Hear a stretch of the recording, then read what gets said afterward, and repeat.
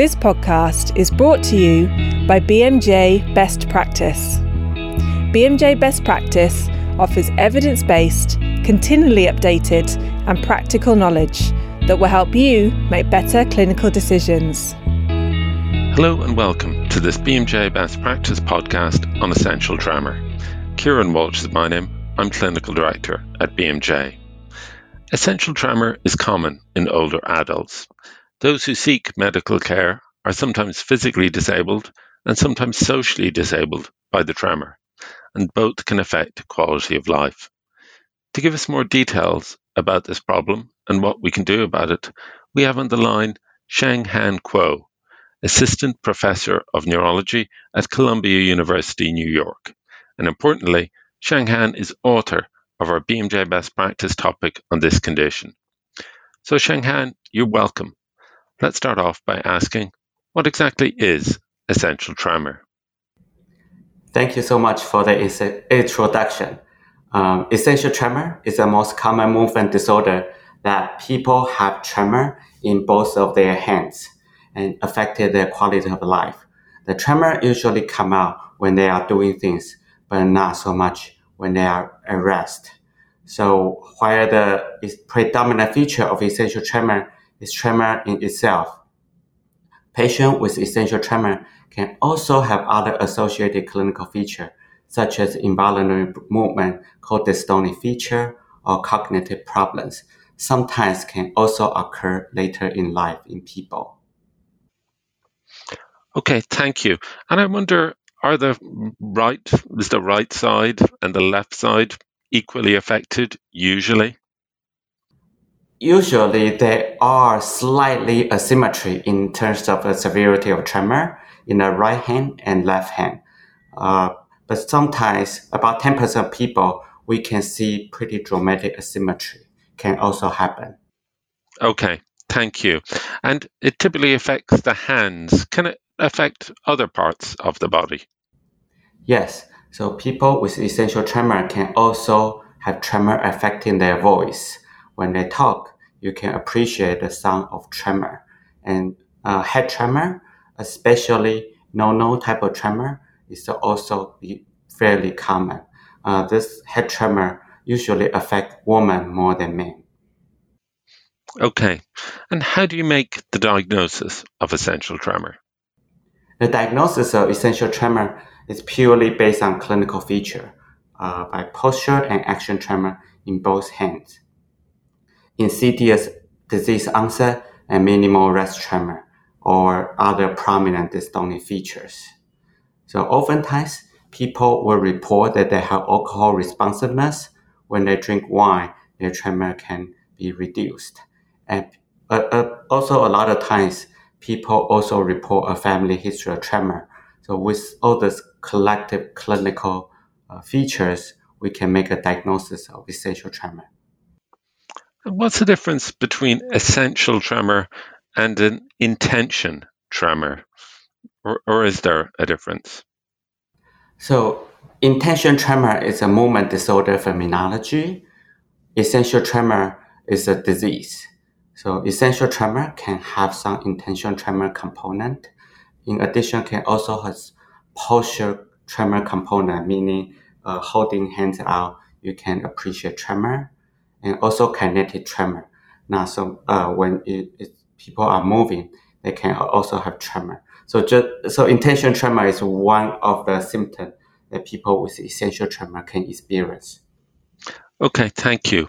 Are any investigations needed, or is it purely a clinical diagnosis?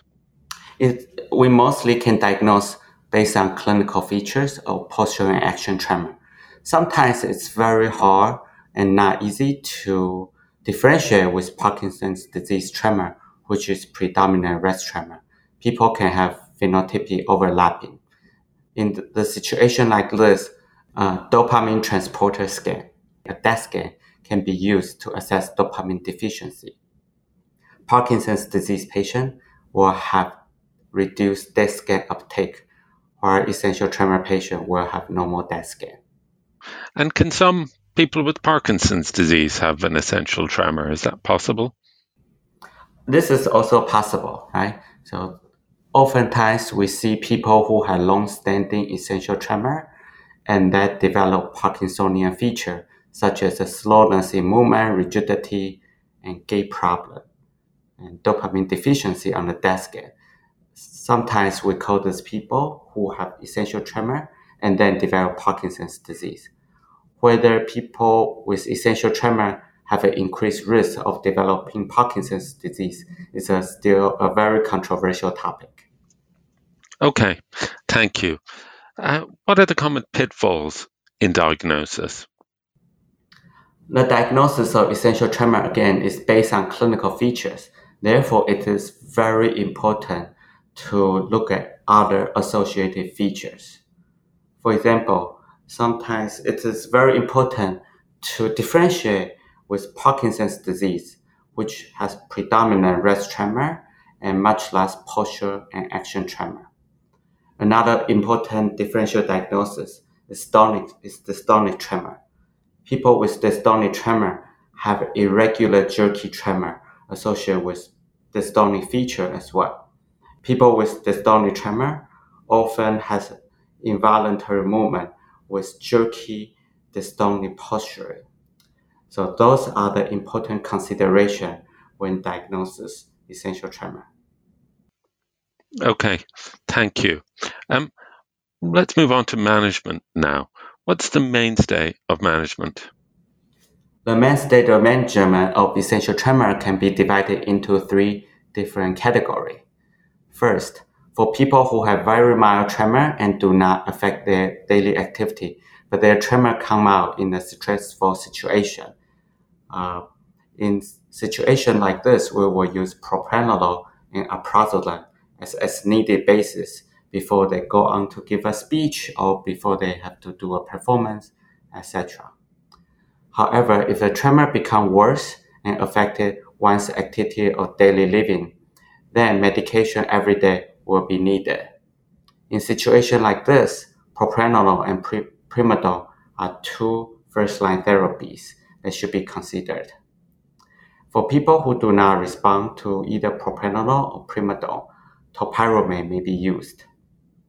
If this all do not work, and for refractory tremor, botulinum toxin into the forearm sometimes can be tried.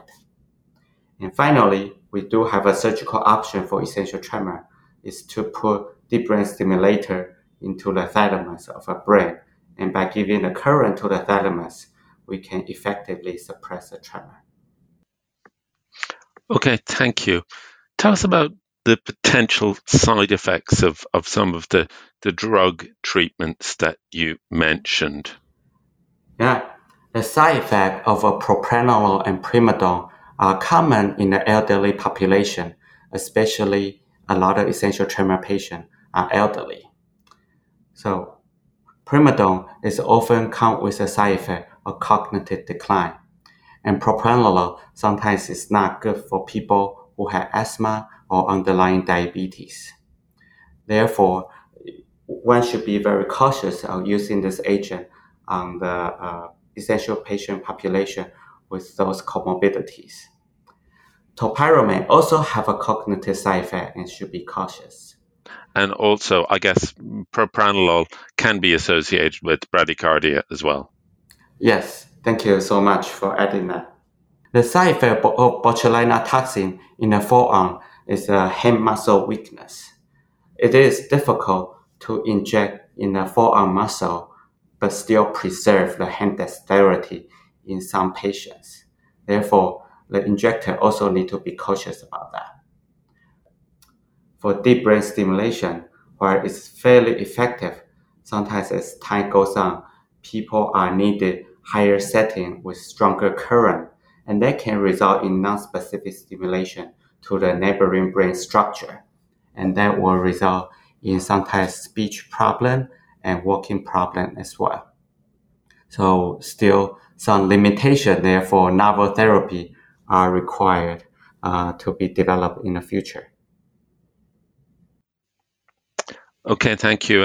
And deep brain stimulation, I'm guessing only rarely would patients be referred for deep brain stimulation. Is that correct? Yeah, it's only reserved for people who have refractory tremor, but it's actually not that rare. People with severe tremor they oftentimes go on to deep brain stimulation. But right now, we have a novel therapy. Instead of using deep brain stimulation, we have something use focused ultrasound, basically a non-invasive way to target the thalamus and create a small lesion in that region to achieve tremor suppression. And is that usually well tolerated, that procedure, or are there any potential side effects associated with that? It's usually pretty well tolerated because people will bring the patient in and then they will do a temperature to gently heat up to reversibly suppress that part of a brain function to see whether there's tremor suppression. And that will then create a lesion after that. So in that sense, there is an additional safeguard in the procedure. However, the problem with the focused ultrasound is a subset of population may also experience tremor return after this procedure for several years later. So it's could be helpful for many people, but they still can have a caveat to itself. Okay, thank you. And what about non-drug or non-procedural measures? Like I've seen spoons that can help people with tremor. Are they worthwhile? Yeah, certainly it can try. So there are spoons they can generate anti-tremor frequency. So that certainly worthwhile trying. And also weight loading is also weight loading is a very good way to suppress the tremor severity because when you have a heavier object in your wrist, you can naturally reduce the tremor amplitude. Or sometimes people use heavier utensil. Right now, we do have a new device that coming up to the market. It's a wearable device. They can generate anti-tremor frequency. It's looking fairly promising in a clinical trial, but hopefully it will be a great addition to help people with severe essential tremor. Okay, thank you. And what about pitfalls in management? Are there any pitfalls in management? I think the pitfall for management lies about a lot of times pharmacological therapy are not so satisfactory. So sometimes you need to combine 2 or even 3 type of pharmacological therapy to help with tremor or just combine what the technique or the strategy that we mentioned above. Therefore, new therapy certainly need to be developed. Okay, thank you. What have we missed? What other common questions do you get asked about essential tremor?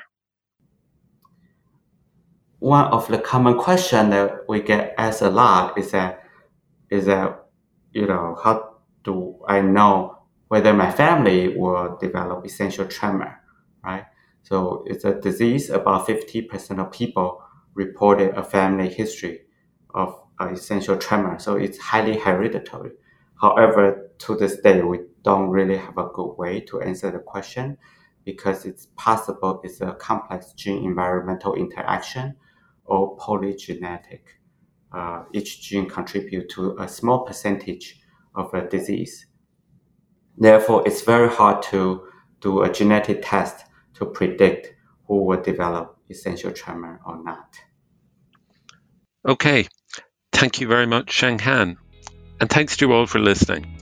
We hope that this has been helpful, and we hope you'll be able to put what you've learned into action to better diagnose and manage affected patients. If you want to find out more, click the link in the podcast to sign into BMJ Best Practice and have a look at the content on this and other diseases. Thank you once again.